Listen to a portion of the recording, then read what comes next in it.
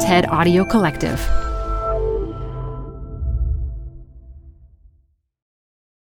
Hi, I'm Debbie Millman.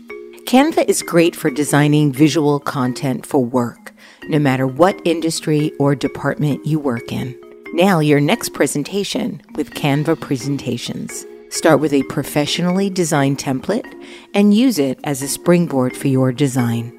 It's a serious time saver. Time to present but can't be there in person? Enter Canva Talking Presentations. Record yourself presenting and add your talking head to your slides so your audience can watch your perfected presentation anywhere, anytime. Start designing today at canva.com. Designed for work. Apple Card is the perfect cashback rewards credit card. You can earn up to 3% daily cash on every purchase every day. That's 3% on your favorite products at Apple, 2% on all other Apple Card with Apple Pay purchases, and 1% on anything you buy with your titanium Apple Card or virtual card number. Visit apple.co/card calculator to see how much you can earn. Apple Card issued by Goldman Sachs Bank USA, Salt Lake City branch, subject to credit approval. Terms apply. We know that no one gets plumber's block. No one gets juggler's block. Why do we get writer's block? Because we are afraid of bad writing, to put it on paper, to put it on canvas, to put it wherever you do your work. Show me the bad stuff. Do enough bad stuff, and some good stuff is going to slip through no matter how hard you try. From the TED family of podcasts, this is Design Matters with Debbie Millman. For 15 years, Debbie Millman has been talking with designers and other creative people about what they do, how they got to be who they are, and what they're thinking about and working on. On this episode, author and teacher Seth Godin talks about the practice of creativity. Nobody starts working in a state of flow. The only way to enter a state of flow is to begin working when you're not in a state of flow. Seth Godin chose an unusual title for his latest book. It's called The Practice. The subtitle is even more enigmatic. It is Shipping Creative Work. Seth's new book is about the practice of creativity and the process of doing creative work. But shipping? How do you ship creative work? Well, lucky for us, Seth Godin is here to tell us about his title and his book, and about unlocking our creative energies by learning to trust ourselves. It's his 20th book, and for Seth Godin's many fans in the creative world, myself included, this is something of an event. Seth Godin, welcome back to Design Matters. I have lost the ability to speak, and I have chills. It's good to see you, Debbie. Oh, thank you. Seth, this is our third interview, but this is the first one where I'm not sitting next to you talking side by side. So I'm going to start my interview with a question I've been asking a lot of people via Zoom these days. How are you doing during these strange and surreal times?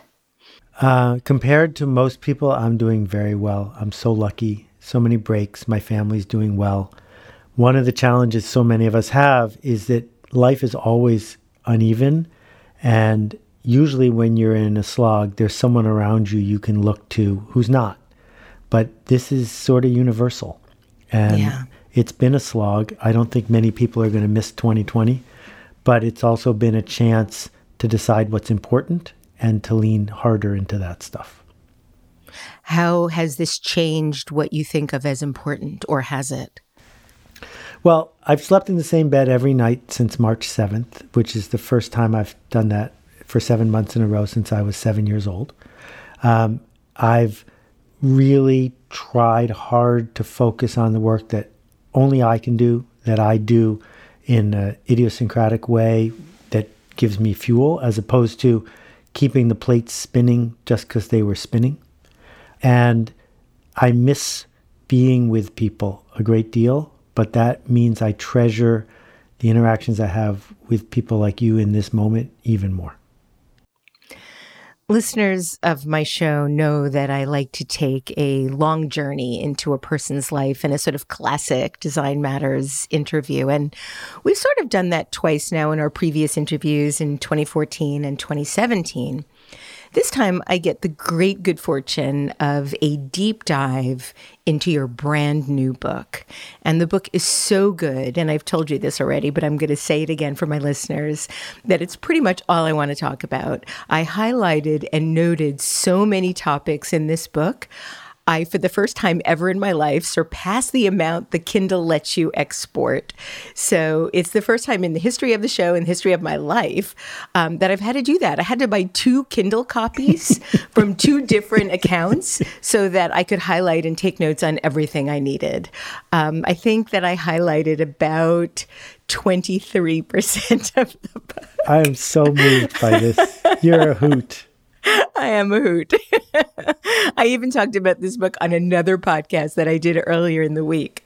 So, as I mentioned in my introduction, your new book is titled The Practice, Shipping Creative Work. So before we talk about the title and the topics, let's talk about the number. Book number 20. Wow, that's a lot of books. If you keep showing up sooner or later. I mean, I certainly didn't set out to do it. I used to be in the business of making books. I'm not anymore. I make a book if I have no choice. It is hardly a profession. It is something that we do when we can't get rid of an idea and where we think it's going to be generous. But it takes a year of your life, whereas a blog post takes a couple days. And it's a lot of pushing things uphill. So I'm super proud to have done these books, but really grateful for the industry that lets me do it and for the readers who let me do it. But I don't know when I'm going to be crazy enough to do it again. Well, interestingly, in a recent interview with Tim Ferriss, you stated that probably for the last 5 books, you felt like you didn't know when the next book after it would be coming. And this is one of those books. And you go on to state that if this had to be your last book, you'd be proud to make this your last book. So I have 2 questions about this.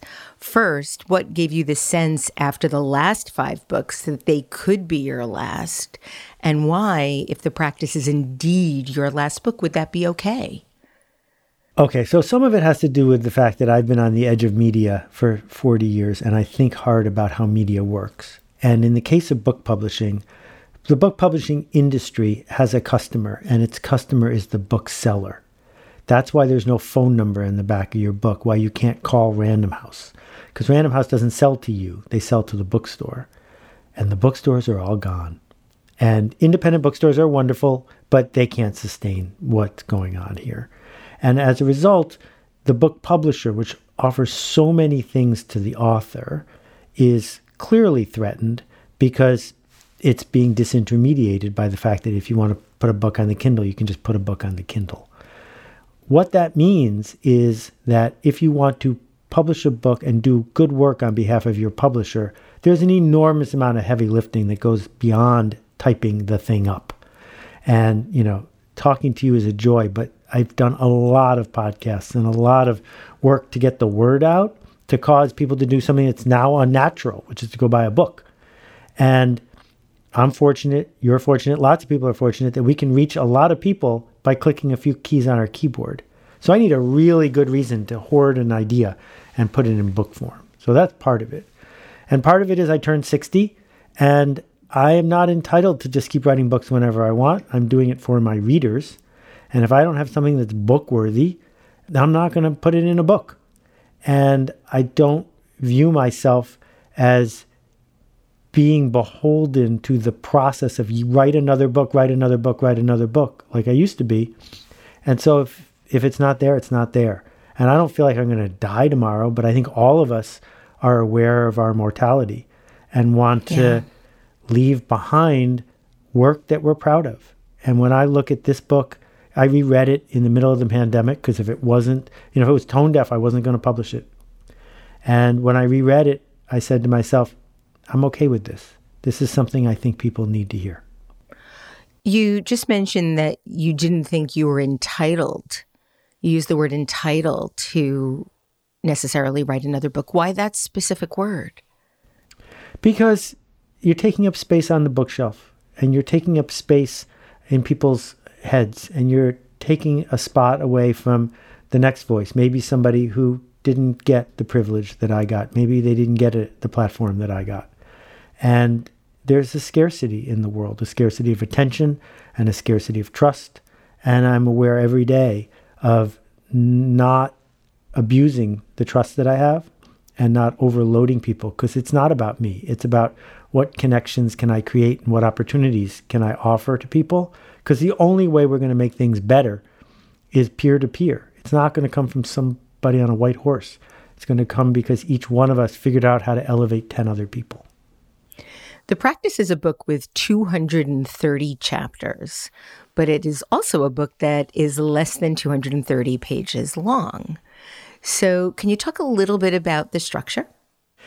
Okay, so my brain, thanks to ADD, has always, oh, look, a puppy, has always been easily distracted. I'm like, I just got a puppy. I'm like, did he come in? And the internet showed up and made it so that people with that sort of attention span did better for a while, because it rewards this stop and start thing. So my writing has always been a little bit choppy in that sense. But what I wanted to do here was lay a foundation, 200 bricks, one after another.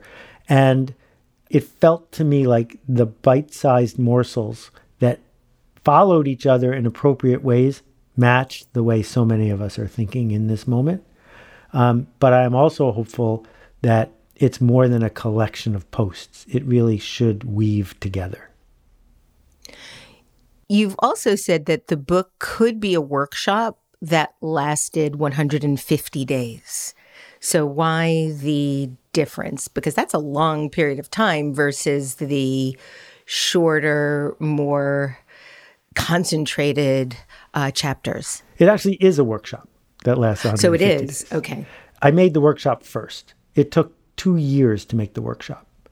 And the ideas in the book started as, I think there are 50 principal lessons inside the workshop. But then I got to watch 500 people exchange 500 pieces of feedback per month with each other, back and forth. More than 500,000 in total over the course of the workshop, back and forth, people doing this work. And the challenge of the workshop is we say, show up for 100 days, 100 days in a row. You don't have to spend a lot of time, 5 minutes. We don't care. Write something for 100 days in a row. What happened stunned me, because I've been running these workshops for a while in other topics, Right. but the community showed up and they did it, and books were published and businesses were started and connections were made, because streaks work and streaks matter. You know, you have built a lifetime of streaks, Debbie. First, you know, with your branding business, and then as a dean and a teacher. If you know you're going to class tomorrow, your brain is working on it tonight. You don't make a new decision every day. You make the streak decision once.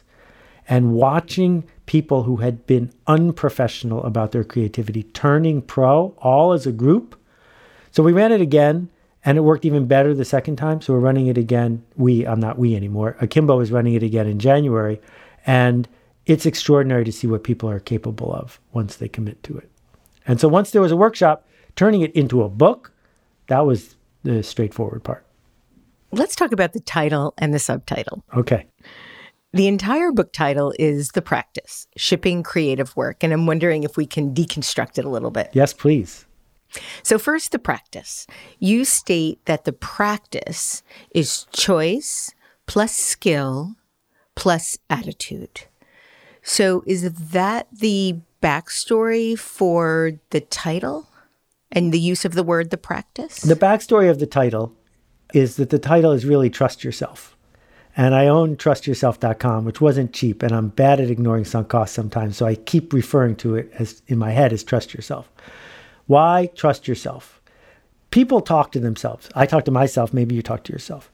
But we don't really freak out about the fact that someone is talking to someone. There are two selves, the one that is talking and the one that is listening. Which one is which? The one who is talking is a critic, is afraid, is a perfectionist. And the one who's being talked to is soft at heart and brilliant and generous and has something to say. And we can extinguish it. So Pressfield calls this resistance. Yes. And if we could learn to trust that other voice and let it speak up, there's no guarantee it's going to work. Most of the time it won't. But it's the best path to doing the work we need to do, to trust ourselves.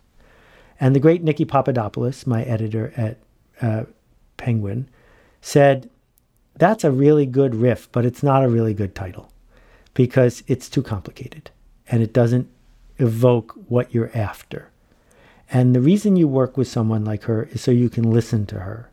Because as I point out in the book, good criticism is really scarce. And she knows what she's doing. So I had to take my advice and I listened to her. So the practice is simple. The practice says we merely do this work. We make the choice to do the work, and then we do it without commentary, without drama, without reassurance, without needing to be assured of an outcome. We merely do the work. And I know a lot of creative people, not as many as you, but a lot, who have become famous, who have won awards, who are successful in every field. And this is what they have in common. It's not a talent. It's not something that the muse touched them and not somebody else. They simply do the work.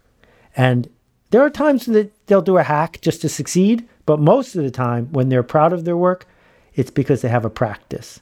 And the practice is its own reward, and its output is a thing that might lead to the thing you're hoping for, but that's not why you do it. You do it because it's your practice. Well, we're actually going to take a deep dive into many of the words you just used: hack, trust, reassurance, especially reassurance, and so forth. In the book, you write that the practice is agnostic about the outcome, and the practice remains regardless of the outcome. Can you elaborate a little bit on what you mean by agnostic? So let me just use an example that might not sound like it's a creative's work, which is being a doctor. If you are a podiatrist, you probably don't have many patients dying on you. But if you're an oncologist, unfortunately, you do. Does that mean an oncologist is not as good a doctor as a podiatrist? Of course not. It just means that the oncologist does her work, and her best work often leads to a good outcome, but sometimes it doesn't. And that's not about the work. That's about the outcome. And it's impossible to become an emergency room doctor or an oncologist and say, I will only do it as long as everyone lives. Can't have it. Doesn't work. And the same thing's true if you're a blogger. You can't say, I will only blog if every blog I write works on everyone every time. You simply do the work. Now, you should learn from what you do, because if you're busy writing your blog in Italian and everyone who reads it only speaks English, you need to do a different kind of work. But learning from the work is different than trying to control the outcome as you do the work, because that means you're not trusting yourself. Yeah, it's so interesting. I used to say when Twitter was 140 characters that we lived in a 140 character culture. And now that it's 240, I guess, or whatever it is, 280, I guess I could say we're in a 280 character culture. I was doing a talk years ago when blogging was really, really big. And a young woman at the end of the talk, when it was the Q&A time, raised her hand and asked me, she told me that she had started a blog and that she was really frustrated because she was not able to catch anybody's attention, that people weren't reading, commenting, noticing. She was quite concerned and frustrated. And I asked her how long she had been doing it. And without missing a beat, Seth, she looked at me and said 6 weeks. I have sandwiches in my refrigerator older than 6 weeks. And so what kind of longevity do you think that people should anticipate before they can even begin to think of greatness when they're attempting to do something new. I was with you into the last sentence. You can be great on your second try. You can't be popular on your second try. Okay. Yep. I get it. This is podcast number 800 for you or something like that? It's what it feels like. It's a lot. Something like that. You were the pioneer. How many people listened to the second episode of your podcast? 10? If that. Right? And if you take out my family, maybe, 2. Every single podcast starts with 10 listeners. Every one. Every blog starts with 10 readers. So we first begin by understanding that commercial success or audience size, you could get lucky. You could not get lucky. They're unrelated to what you did. But number 2 is great has nothing to do with popular. And right. If you seek to be popular, you're listening to the wrong 2 people right now. Right. If you seek to do work that changes a person, 5 people, 9 people, well, then Debbie Millman is a really good person to listen to. Well, you write that the practice demands that we seek to make an impact on someone, but not everyone. Is there an ideal number of someones that people should? The ideal number is the smallest number you can live with. Okay. And so in my case, that's 10,000 people. If 10,000 people like my work enough to interact with it and share it, not only do I feel seen, I can make a commercial success with that. And that means that 99.9999% of the people on earth never need to hear of me. We are not selling ketchup, Debbie. We are not selling craft singles. What we are doing is selling something peculiar and idiosyncratic and specific to just a few people. And if you're a podcaster on a specific topic, you could easily be successful by any measure with 300 loyal listeners. It's not about how many people. The social media folks want you to think that because they're in the business of making you feel uncomfortable, coming back and boosting. And the boost button is your enemy. Yeah. One of the things that I think really confuse and deflate a lot of new podcasters is the way that Apple measures their charts, the way that they construct their charts. Their charts are based on impact, not actual numbers. So if you have a brand new podcast and a bunch of your friends are listening, chances are you're going to hit the charts. But after 8, 10, 12 weeks, because that impact isn't really necessarily changing with any kind of big delta, you drop off. And people start so excited. I hit the number 1 place or I made the top 10. And I want to say, don't look at the charts because in 3 months, you're going to be crying. And you don't want that. You need to make 10 or 20 podcasts before you even launch. So you're doing it because you want to do it and then let it happen as it happens. Yeah. And if you're doing the work for someone, who cares what the chart says? And, so famously a few years ago, I fired the New York Times on my blog with detail about how it's corrupt and corrupted and how every week the New York Times intentionally publishes a full page of information that they know is not true. And yet, so many authors talk to me. I want to be on, why? Why do you want to be in New York? Why? Well, I know it's corrupt, but yeah. So what you're really looking for is reassurance and validation. That's not why we do creative work. Right. We are going to talk about that at length. Before we get to that, I want to talk about one of my favorite things you write about, and that's the concept of practice relating to sports. And you state, no one criticizes the home run hitter for taking batting practice. At the same time, no one is surprised that 70% of the time they don't even reach first base. If you need a guarantee of critical and market success every time you seek to create, you found a great place to hide. If the need for critical and market success has trapped you into not being bold again, you found another place to hide. And I talk to my students a lot about these stats. Most people don't even realize that people like Babe Ruth, Michael Jordan, failed more than they succeeded with their respective averages. Michael Jordan only got the ball in the basket 35% of the time. That means 65% of the time he failed. And people don't, and he's the greatest of all time, or maybe him and LeBron. But people don't realize how many times you have to do it to actually be able to even predict the possibility that you're going to get it in the basket.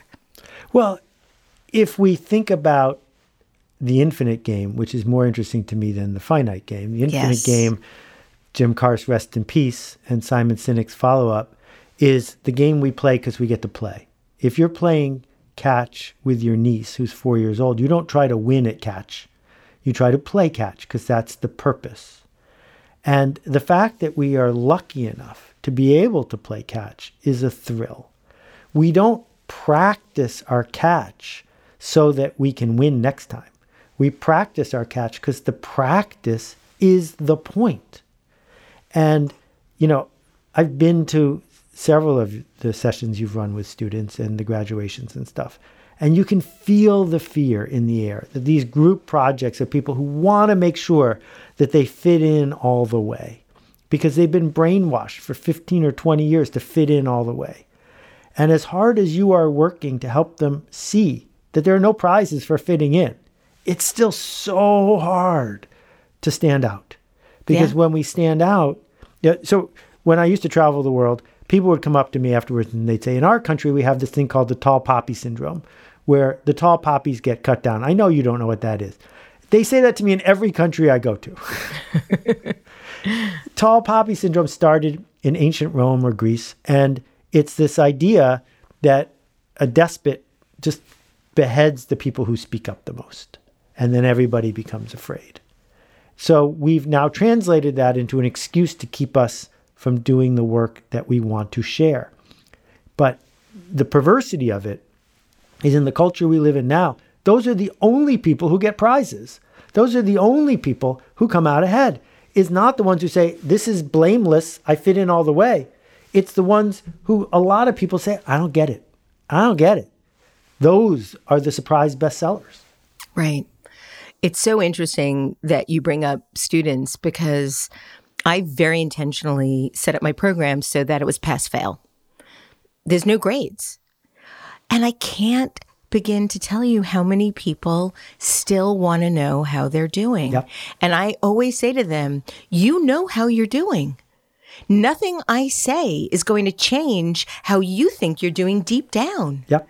And that is the whole notion of that reassurance that you're talking about. Before we get to that, and I keep sort of teasing it, it's great. But I do want to talk about the second half of the title. That's all we've gotten to in this is the title. This is going to be a 7-part series. Yes. The concept of shipping creative work. Why the specific word ship? If it doesn't ship, it doesn't count. So could ship be publish or post or blog or share? So it's really just... If it's in your head, it doesn't count. Okay. I can tell you how many internet things I have pioneered in my head years before they were real. Doesn't count. Why doesn't it count? Because you're not doing this work for you. You're doing this work for those 8 people or those 80 people or those 800 people. And if they never see the work, it doesn't count. And the word work is also in the subtitle because work means you're on the hook and you don't get to do it because you feel like it. You do it because you promised you would. And so you're a pro. You are shipping your work, even when you don't feel like it, even when you are afraid, even when you are sure bad things will happen, simply because you said you would. Right. So you ship on a schedule without attachment and without reassurance. So that brings us to the first topic in the book that I want to talk to you about, reassurance. Yeah. This really rubs people the wrong way. I am... Full disclosure, I had an ex that told me that I was a bottomless pit of need and that I needed reassurance all the time. Now, albeit this was 25 years ago, so I've done a lot of work since then. But you state this about reassurance. Very few 3-word mantras are more disturbing than reassurance is futile. But once you embrace the practice, you will realize it's true. Everything is going to work isn't true. It can't be. Tell us why. Okay, so I love reassurance. And reassurance makes people, it's like showering, bathing. It there's nothing wrong with it except it's a trap and it will wreck your creative practice. So what is reassurance? Reassurance is someone predicting the future on your behalf. Reassurance is someone you trust saying everything is going to be okay. They don't know. So in the short run, you're grateful. And then you realize not only isn't it true, but someone you trust just told you something to make you feel better as opposed to something that's true. Yeah. What is helpful is for someone to say, whatever happens is going to happen and I'll have your back either way. Because knowing someone has our back gives us the opportunity to go forward with honesty because it might not work. That is what makes it creative. It might not work. Yeah, you're taking a risk, or you should be taking a risk. So if Spike Lee called you up and said, Debbie, loving your podcast, it's going to be blah, blah, blah, you'd feel great. And then tomorrow you'd need him to call again because some speed bump occurred. And we can never get enough reassurance. So if it's something that we can never get enough of, I'd rather live without it. And I'd rather say, let me surround myself with people who know how to give criticism and who are going to have my back. Because if I have those two things, my practice is intact and I can do the work and I don't need someone to tell me everything's going to be okay. Well, I think we metabolize reassurance in the same way that we metabolize success or the same way we metabolize love. It changes. It seems as if we could trust ourselves, we wouldn't need someone else to buoy us up. That's right. But we can only trust ourselves to do the work. We cannot trust ourselves to guarantee the outcome. And our capitalist industrial system has brainwashed us, indoctrinated us into believing that all that matters is the outcome, that it's okay to cheat as long as you win. It's not. It's okay to play well even if you don't win, because that is the practice and that is what gets us to the other side. Yeah, we really do shy away from any kind of conflict or criticism. My students, I am very specific with them when talking about how they should show people their portfolios. I tell them, especially the young ones that are just sort of starting, at the end of every time they show their portfolio, they should ask, if you were me, what would be one thing you would recommend I take out? Because most people aren't going to tell you the truth. They're just going to say, oh, that's nice or that's nice, but never really tell you that thing right there, that's ruining your whole portfolio. Because they don't want to hurt anybody's feelings. I think that the avoidance of hurting someone's feelings or offending someone is bigger than pain. Yeah, there's so many things in that example that are brilliant. Let's start with this. I can't imagine being a student who has to show someone my portfolio. Yeah. And perhaps the first thing that I would do is have them show somebody else's portfolio, someone successful, because most people have no clue how to look at a portfolio. And people who love you and care about you, when you show them your creative work that hasn't come out yet, will often try to dissuade you from doing it. They will often say, no, you should hold back, or you should, because they're trying to protect you from pain. Right. And that feels like I don't have your back. That feels like you should just fit in, please. So be really careful about who you show your portfolio to ever. And I know the first years that I was in the book business, I got really bad feedback from people who cared about me because they didn't understand what I was doing or where I was doing it. And they didn't know how to give criticism. And I took it to heart and it paralyzed me. And only when I don't know if you know my friend Michael Cater, but no. I met Michael Cater and then I met John Boswell, two people from the book business who understood, who were enrolled in the journey, who could look at my work and say, that, maybe not that, but that. And we need to hear that. That's not reassurance. That's someone who knows how to give criticism.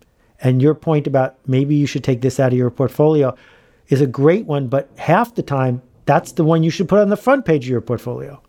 That's true. I also say, ultimately, it's up to you. If 10 people looking at it all say the same one, you might want to consider how you either present it or how you talk about what it is that you're trying to accomplish with it. Yeah. And, William Goldman famously said, nobody knows anything. And what he meant was every blockbuster in Hollywood is a surprise. Every one. Until Marvel movies came along. It was always a surprise because nobody knows anything. Hi, I'm Debbie Millman. Canva is great for designing visual content for work, no matter what industry or department you work in. Nail your next presentation with Canva Presentations. Start with a professionally designed template and use it as a springboard for your design. It's a serious time saver. Time to present but can't be there in person? Enter Canva Talking Presentations.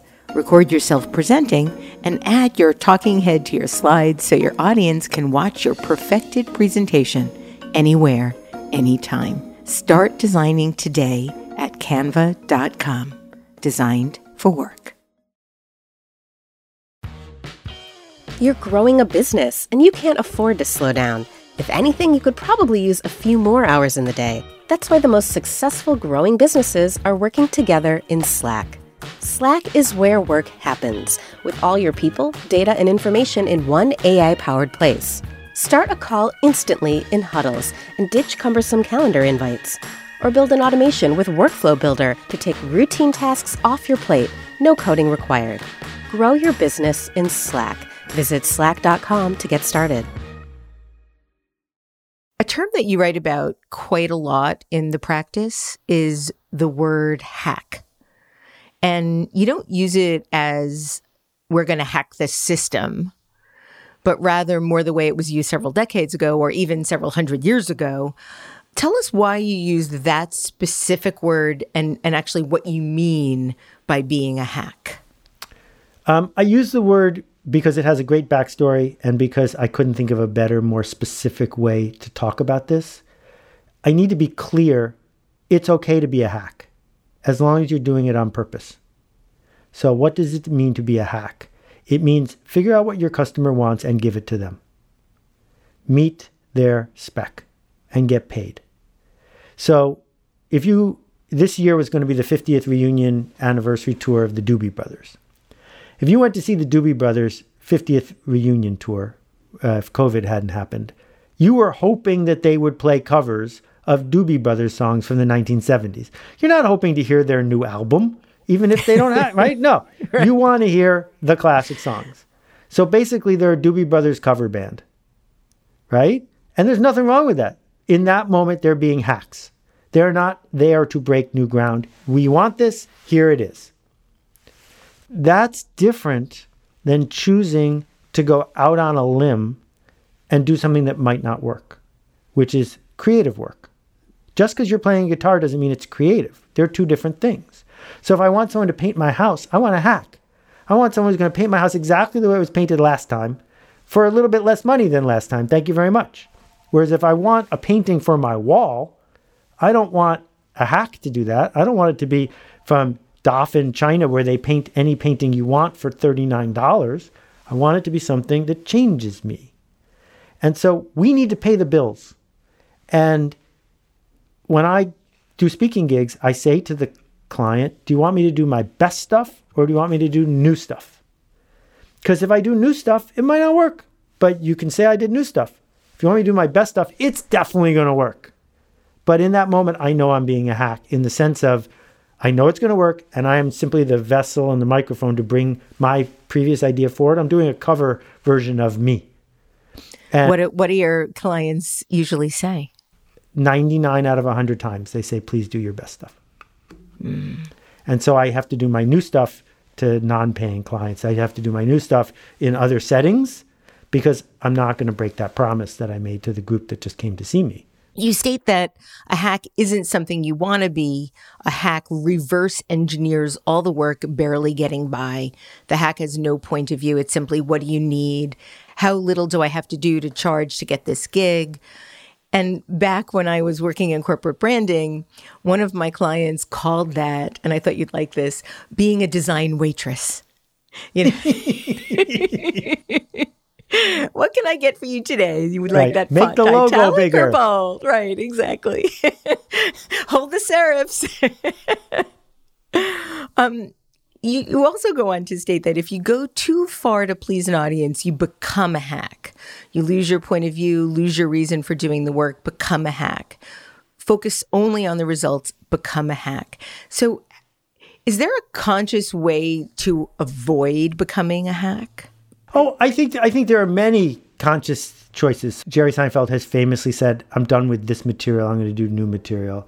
I do that same thing often. We say, there are some clients that need me to be like this, but I'm also going to work at this teaching hospital.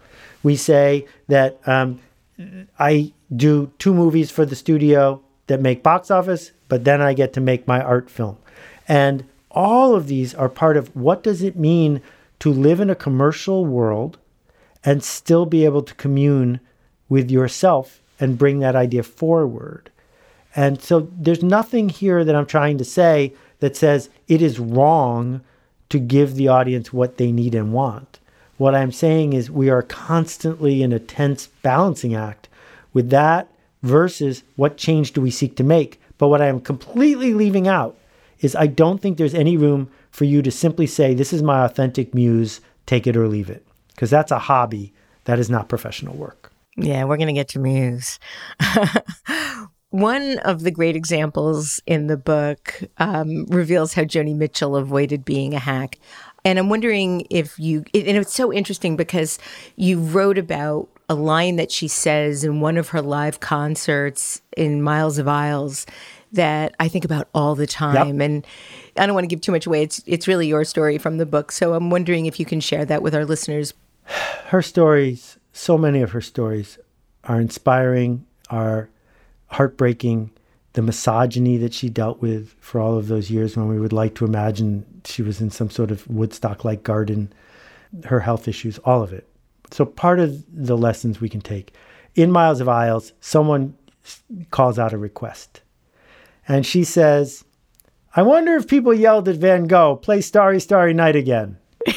It's one of the greatest rock and roll lines of all time. Yes. And she says it just perfectly. So what Joni did was she figured out how to be Joni Mitchell with a capital J and a capital M. And she sold more records than almost any solo female artist had ever. Carole King was up there with her, but she was just a hit machine. And she knew deep down how to make a Joni Mitchell record and didn't want to. She did not want to become captive to that. Bob Dylan did the same thing, whether or not the motorcycle accident was real or not, he did the same thing, which is, how do I move past this thing that got me what was the point of getting this popular? Was it so that now I have to just make this over and over again? And so she made Don Juan's Reckless Daughter, an album that I really admire, and then one after that. And the two of them, those 2 albums, pretty much alienated most program directors and a lot of her core audience. And she was like, phew. Now I can go back to making Joni Mitchell records with a small J and a small M, because I got into this because I wanted to make art, not because I wanted to be a rock star. Right. And at the time, it was easy for the fans to say, you broke the promise. But she never made that promise. The promise she made was, here I am, this is what I made for you. And being able to go on that journey, if you've gotten lucky enough to make a living, what a privilege, what a joy. And so not everyone needs to do that. It's okay to be a hit machine, but you should do either one on purpose. Joni ultimately didn't care about a mass audience. She wanted an audience that respected her work and her journey. And I think, it's not like I know her, but I think knowing her work and her journey, that she essentially chose her audience. Yeah. And one of the chapters of your book is titled Choose Your Clients, Choose Your Future. And you pose this question, and I'd love you to answer it for our listeners. You ask, what is the difference between Chip Kidd, the extraordinarily successful book cover designer, and someone with the same tools and skills that Chip has? Right. So I learned a lot of this from you, and I should have name checked you in this. Oh, not at all. Not at all. But I need to say that out loud because as you're talking, I'm hearing your voice in my head. I just didn't realize it was your voice when I was writing. Oh, okay. Well, it's funny because, I got really excited because Chip is one of my best friends. So I immediately took a picture of the screen and I'm like, look, you're in Seth's book. So I had to tell you what he said because I thought, you know what? This is just serendipity. Seth is going to love this response. I can't wait to hear it because he and I don't know each other well, but he knows I'm a huge fan of his. And that time, his TED Talk, if you watch his TED Talk, yeah. I was on right before him, like 10 minutes before him. And what you'll notice is his glasses are missing one of the struts. And I still to this day can't figure out if he did that on purpose or not. He didn't. He didn't. He carried it off. They broke beautifully. and he couldn't fix it and he had to go on. So the deal is, Sterling Brands had some really good clients and Sterling Brands had some not so good clients. Correct. And when you chose to teach at SVA, you have some students who push you and you have some students who are just there for the ride. There are other places one could teach. I taught at NYU and I taught at a community college. When I taught at NYU, the students took. And when I taught at the community college, the students gave because they were there for a different reason. Pick your students, pick your future. And in Chip's case, he has better clients.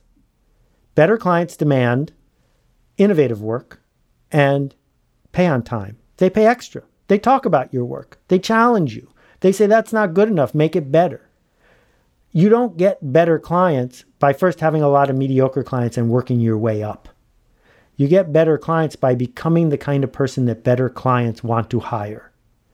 And the thing is, if you go to Chip Kidd and say, I'd like you to do a book cover for me and it should look like this, Chip Kidd says, no, thank you, because I'm Chip Kidd. If you want me to make a Chip Kidd cover, you're going to get what I make. That's why you should hire me. And the only people who go to him are good clients. He chose that path. Now, it's not easy to choose that path because along the way, people say, well, who the hell are you? And there's a lot of days when you're just sitting in your office by yourself because you're not deciding to hack your way forward. You're deciding to attract a certain kind of client. So when I look at his work, I say, I can't even copy Chip Kidd's look and feel. I can't even parody it because he is such a unique voice with a point of view. And that unique voice and point of view earned him better clients. So as I mentioned, as soon as I saw it, I photographed the screen and I sent it to him. And he wrote back. He was thrilled, but he wanted me to tell you that not only did he have better clients, but Chip has never quit his day job. And I think that is so important to understand. Yeah. Because he had that sense of freedom gave him that ability to experiment. And that's really where his heart sings. Yeah. So, yeah, I mean, I think it just proved every single thing in your book in that one text back from him. Like, I can't wait to tell Seth. It also reminded me a little bit of something that Michael Bierut said, another great graphic designer. And he said this to me about his success. This is his quote. I actually think that I've compensated for whatever flaws and shortcomings I have as a creative person by being smart and well-read and by working really, really hard. And by getting more at-bats. I seem to hit a lot of home runs because I have 10 times as many at-bats as everyone else in the league. Meanwhile, the stands are littered with foul balls and strikeouts, and no one knows about them because I don't count those, right? And it sort of reminded me of what, your quote about batting practice. And for Michael, that's true. I mean, he is just a workhorse. And I think that people don't always see all of the strikeouts and all the foul balls. They just see the home runs because those are the ones that are reported. Yeah. Despite all the talk about failure porn in our culture now, people are still really reluctant to experiment with anything out of their comfort zone. I mean, not everybody, but a lot of people. How did we get to this place where people are so reluctant to get scraped up? Well, part of it goes back to indoctrination. No prizes for getting scraped up in school. And high school is an unforgiving place where people who need to find status through separation will remind us forever of the thing we didn't do right. But I think it's probably primordial. I think you got kicked out of the village or the tribe 10,000 years ago if you offended the chief even once. What's different now is there are so many safe, completely safe ways to fail that call our bluff. So writing a blog under an assumed name, why wouldn't you do that?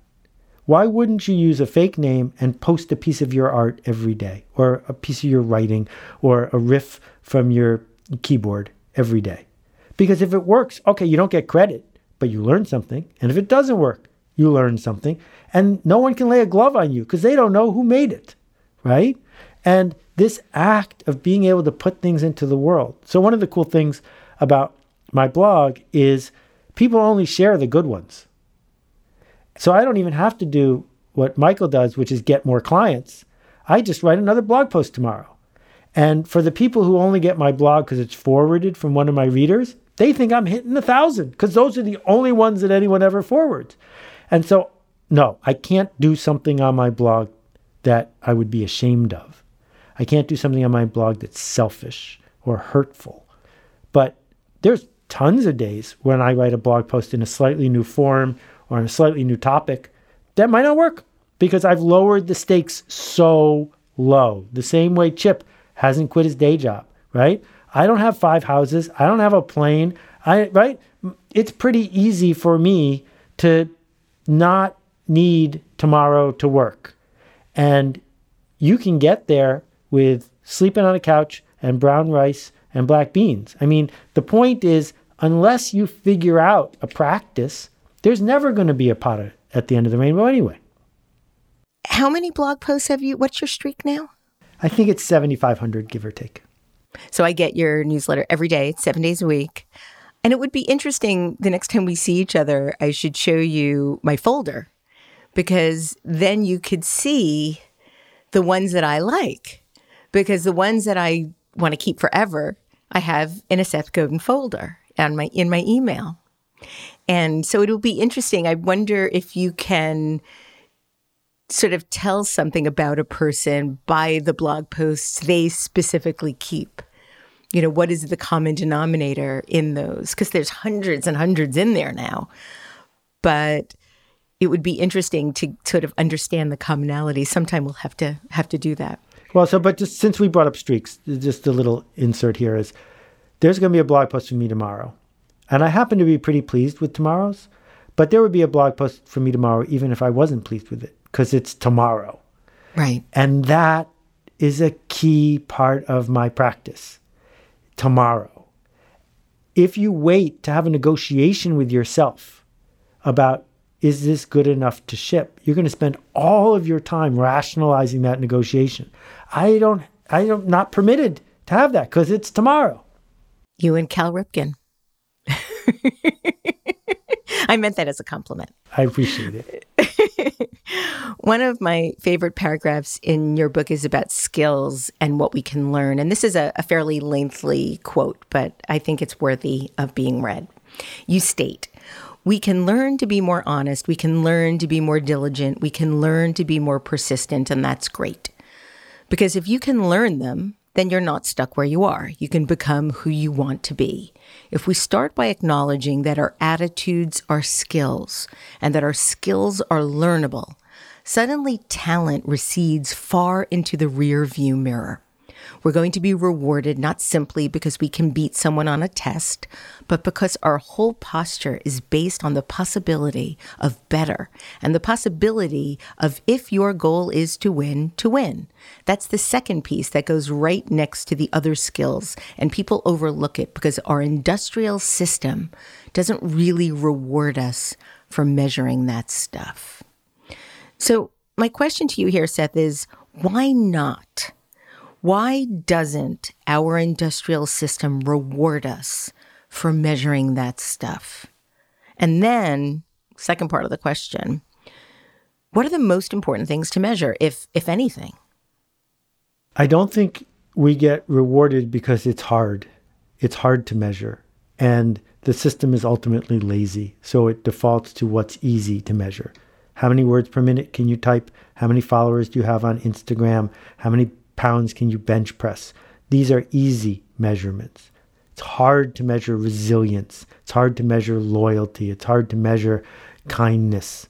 And so since we can't have an easy agreement about that, a small aside, the SAT was invented by somebody between World War I and World War II when there was a shortage of slots and they needed to figure out temporarily how to make sure they got the right people to come. And the inventor of the standardized test ended up becoming a college president in Kansas, a very prestigious job. And when he spoke up against standardized tests when the emergency was over, he was drummed out of the academy, that he was persona non grata. How dare he say that standardized tests needed to go away? Because the entire structure of most bureaucratic hierarchies is about standardization. And if we don't come up with a standardized way to measure resilience or loyalty or kindness, we can't build a hierarchy around it. We can't build a bureaucracy around it. So that's why it's a problem. And so people, whole countries are built around standardized tests. And what we're finding is that's a race to the bottom. And the problem with the race to the bottom is you might win. And the alternative is to figure out how can we be a little softer and a little bit more flexible to do work that's harder to measure, but that's more important. Embedded in all that measurement is comparison. Mm-hmm. And then embedded in all of that comparison is feeling that you're not good enough, feeling that you don't measure up. And then the whole notion of imposter syndrome, which is also something that you talk about in the book. And I learned from your book that imposter syndrome was named by several researchers, interesting commonality there, 30 or 40 years ago, and it afflicts people of every gender and background and so on. And it's the feeling that we have of being a fraud when we're about to lead or do something important. And it's a feeling of being an imposter. And I think I read this correctly. You still feel that way sometimes? You still suffer from imposter syndrome? Only if I'm doing good work. Why? Because good work for me is work that I'm not sure is going to work. I am asserting something about the future. And I'm not sure. So who am I? Who am I to show up and say, yeah, I think X or this might work? Because the world wants a guarantee, particularly now because people think I know what I'm talking about. And so my imposter is bigger because they're swayed by the fact that I have a reputation, which actually makes it worse. And there are plenty of times when I will hesitate to do something. And there are very big projects I haven't done because I don't want the person who I'm engaging with to think I am promising it's going to work. And they have no way to go forward unless they think I'm promising. And I don't want to be on that hook. Right. When you're experiencing imposter syndrome, is there a part of you that's excited about it? Excited about knowing that you're feeling that for a specific reason? I've trained myself to do that. It is not natural to do so. That I am not a runner, but I'm told that runners get tired when they do something like run a marathon. And I think that you finish the marathon because you figure out where to put the tired. And if you're a competitive runner and you're not feeling tired, that's a signal that you're not trying hard enough. Tired is a good thing. It is a compass. But it would seem to me that your natural systems are telling you, please slow down because it hurts. It's tiring. Right. Well, just like me, my natural systems are saying, dial it down a little bit. Let's wait because you're feeling like an imposter. And the part of me that I've trained is, thanks for letting me know I'm doing good work again. That's so interesting. I have one of those little triggers also. When I hear myself say that I'm too busy, it usually means that something isn't important enough for me to do. So I say that busy is a decision because ultimately, if I'm saying I'm too busy to do it, it's because I don't want to do it as much as the thing that I'm actually doing. Yeah. even if that thing might be sleeping, That's a great title. Busy is a decision. You've written about how you've learned that the way we act determines how we feel way more often than the way we feel determines how we act. So can you elaborate on that a little bit for me? So people like you and I are sort of addicted to flow. Being in a state of flow is thrilling, that things are working. We're in the right place. We're doing the work. It's flowing through us. Nobody starts working in a state of flow. The only way to enter a state of flow is to begin working when you're not in a state of flow. The only way to fall asleep is to lie down in bed when you're not asleep. We have to do things acting as if to accomplish the feeling that we seek, not the other way around. So if you want to be a runner, the answer is run every day. Then you are a runner. And if you don't feel like painting an oil painting every day, that doesn't matter, right? It is possible to show up and do the work, and then you will discover you're glad you're doing the work. Let's talk about authenticity. You think it's a crock and a trap and overrated and talked about too much. But Sorry how to do make I you really talk about feel? it a little bit more. Right. So that's a word that so many people are using these days. Yep. It's sort of the new strategic. Why do you think it's a crock and a trap and overrated and talked about too much? Yeah, well, I mean, you and I have both been around for a while. And I think if we think back to the 80s or 90s, no one talked about being authentic. No one. Right. It's an artifact of influencer culture, social media, bearing of souls. It's a spectator sport to watch somebody have their authentic meltdown or whatever it is. I think when we say, well, I was just being authentic, what we're really saying is, I tried something, don't blame me that it didn't work. Because we're not authentic. Since we've been out of diapers, we've been very calculated about what to say and how to act to get what we want. And it is not authentic to comb your hair before you leave the house. Your hair didn't look like that before you left the house. Why did you comb it? You're faking it because you are trying to send a message to people that I care about you and my appearance and blah, blah. So we've built all these layers around it. There are a few people who can succeed by throwing their tantrums on Instagram. That's why we're watching them.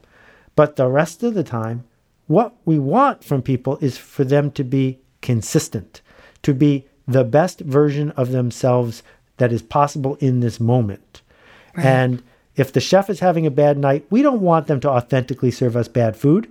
We want them to figure out how to consistently be the chef we thought we were coming to hire. Right. And the same thing is true for almost all the things we engage in. So yes, there are levels of artifice that we would like to remove. But what we're trying to come back to is, what's a brand? A brand is a promise. It is not a logo. It is a promise of what to expect. And so let's strip away the artifice and get back to, what did you want me to expect from you? Did you give me that? Because that's why it's called work. Right. I think that brand authenticity is actually an oxymoron. And I also think that people that are seeking to be brands are going down a really slippery slope, because brands are manufactured. Brands are created by people with a very specific goal. And humans are inconsistent, and we're messy, and we lie. And those are all things that brands really aren't aspiring to be. We change our mind. We should be changing our minds.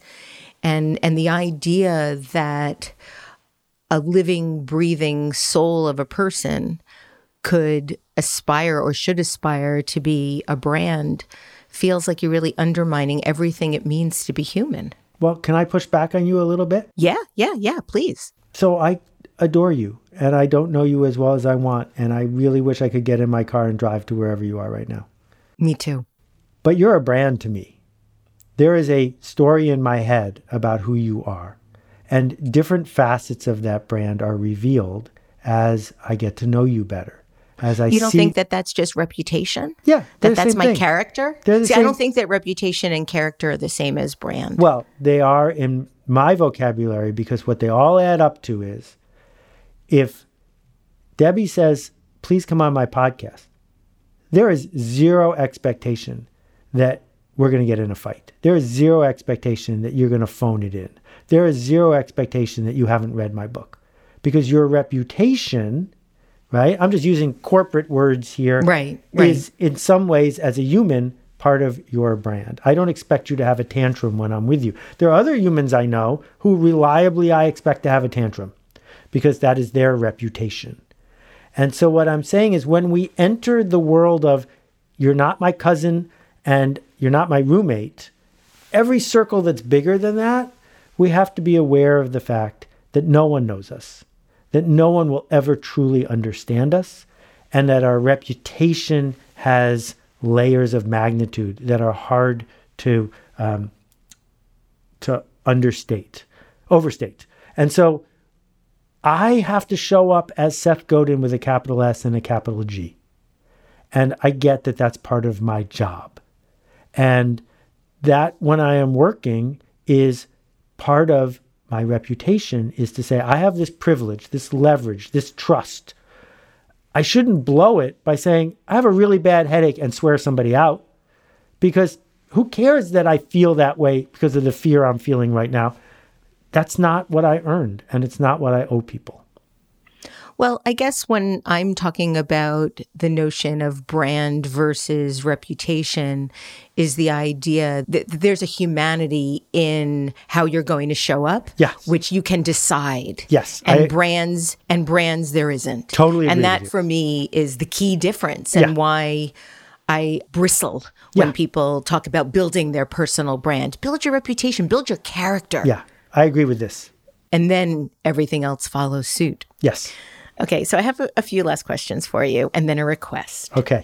In your book, you state that we would never work for somebody who treats us the way that we treat ourselves. Yeah. That was a beauty.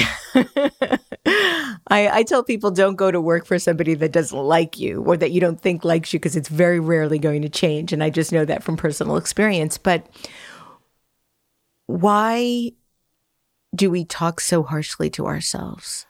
When in doubt, look for the fear. Look for the fear inside yourself. Look for the fear in that boss who doesn't like you, or in that person down the hall. Fear underlies so much of how human beings behave. And so in the middle of the night, when your boss calls you and wakes you up because they're worried about something that's upcoming, and it turns out that boss is you, you're being mean to yourself because you're afraid of something. You are looking for reassurance. You're looking for control. And approval. And so if we go back to the practice and acknowledge that the future is out of our control, that we are all falling, and that the good news is there's nothing to hold on to, as Chögyam Trungpa Rinpoche would say. Don't keep looking for something to hold on to, including berating yourself. Instead, do better work. Just get back to work, because that is the single best way you have to improve the impact you have on the world. What about people that believe that they're suffering from writer's block? Writer's block. There's no such thing as writer's block. It's sort of like my busy is a decision thing. Writer's block is a myth. It's totally a myth. It's real in the sense that people suffer from it, but it is made believe in that, A, we know it wasn't used in literature until the 1900s. We know that no one gets plumber's block. No one gets juggler's block. Why do we get talker's block? And no one gets talker's block. Why do we get writer's block? Because we are afraid of bad writing. If you show me your bad writing, page after page after page of it, then you can tell me you have writer's block. I don't think you can show me that, because you haven't done any. And the reason you haven't done any is because you're afraid to be on the hook, to put it on paper, to put it on canvas, to put it wherever you do your work. Show me the bad stuff. Do enough bad stuff, and some good stuff is going to slip through no matter how hard you try. One of the things that I was thinking about in relation to my own practice of writing, I've been struggling for the last, I want to say, 2 years to write a book that was due a year ago. And then I got a year extension. But I realized as my second deadline was approaching, just about enough time to actually do it, if I could figure out a way how, was that I didn't want to write the book. That the writer's block wasn't writer's block.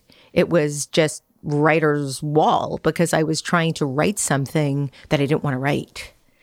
And I think that that is sometimes mistaken for writer's block, because suddenly I thought, you know what, I'm not, I actually don't want to write this book. Why don't I don't want to write this book. Why don't you want to write the book? I didn't want to write the book because I felt that I was repeating, because I'm being a hack. This is a psychotherapy session, because now I'm realizing it, because I was being a hack. I don't want to be a hack, but I didn't realize that at the time. But now I can say that because I just this moment, like light bulb, because I was going to be a hack doing it. So just like busy is a choice, the book is a choice. And you said, this isn't rising to the level of something that I want to put my name on. Right. That I can write this book, but I don't want to write this book. Exactly. Very brave. It was scary as hell. It was actually, okay, I think I'm going to have to give back my advance. And okay, so bye-bye book deal. In any case, I have one last question for you, and then the request, although the question is sort of two-parter. You ask in the book of people to consider, when was the last time you did something for the first time? And I'm wondering if you might share that with us. Like, when was the last time you did something for the first time, and how did it go? Often when I ask people this question, they tear up. And they tear up because if they're honest with themselves, it's been too long. That feeling of doing something for the first time is so precious. And we have built a luxurious world where so many of us are not living hand to mouth with no other options. And yet we waste it because we watch the 7th episode of Emily in Paris instead of figuring out how to explore a frontier. So the dramatic visual one is I built a canoe in my backyard over the last 5 months, and from scratch using hundreds of sticks. Wow. But every day I do something small, engaging with a human in a way that doesn't feel like rote to me. And that for me is the practice of that first time thing of saying, I might not know this person very well, or I might not have been in this situation before. How can I engage with them in a way where they are actually seen? And I had a conversation with a woman this morning that I think helped both of us a lot, because I saw the journey that she was on as a creator, and I was on thin ice in how I was talking about it, but I was helpful. And that was thrilling, I think, for both of us, because I don't want to get into the business of doing rote. So when I think of that, and then I think of paddling my canoe on Sugar Pond, I'm trying to do things for the first time. Seth, I was wondering, this is my request, I was wondering if you could read something that you include in the practice titled The 45 Ways, which is a list of 45 ways we sacrifice our work to our fear. So a small preface, these contradict each other on purpose, and this list is not complete. There are at least 45 ways we sacrifice our work to our fear. Stall. Expand the project so it cannot move forward. Shrink the project so that it doesn't matter. Ship crap. Don't ship work that can be improved by others. Refuse to listen to generous critics. Eagerly listen to well-meaning but chicken-hearted critics. Sacrifice the work for the commercial short term. Hide from deadlines. Become a diva. Compromise on the good parts. Compromise on the hard parts. Assume that inspiration lies in a bottle or a pill. Don't go to work. Work all the time. Wait for the muse. Talk about the work too early, looking for a reason to abandon it. Don't talk about the work with the right people, crippling it. Define the work as you and you as the work, making it all personal. Work only when inspiration strikes. Fall behind on domain knowledge. Copy everything. Copy nothing. Embrace jealousy. Taunt yourself. Announce that the important work takes longer. Expect applause. Demand cash commensurate with effort or insight and hold back until it arrives. Avoid sales calls. Read your reviews. Memorize your reviews. Respond to your reviews. Catastrophize. Focus on your impending or eventual death. Assume immortality as a way of stalling. Listen to people who are afraid. Confuse perfectionism with quality. Hold on tighter as the ship date approaches.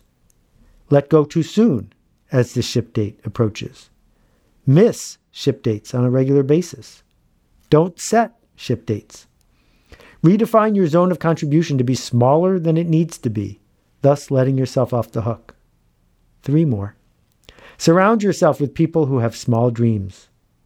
Polish your excuses. And the last one, pretend you have writer's block. Seth, thank you for your extraordinary generosity, and thank you for joining me today on Design Matters. What a treat. What a total treat. Thank you, Debbie. Thank you. Thank you. Seth Godin's latest book is titled The Practice, Shipping Creative Work. To learn more about Seth, go to sethgodin.com and sign up for his class starting this January. And please sign up for his daily newsletter. It is the very, very best newsletter out there.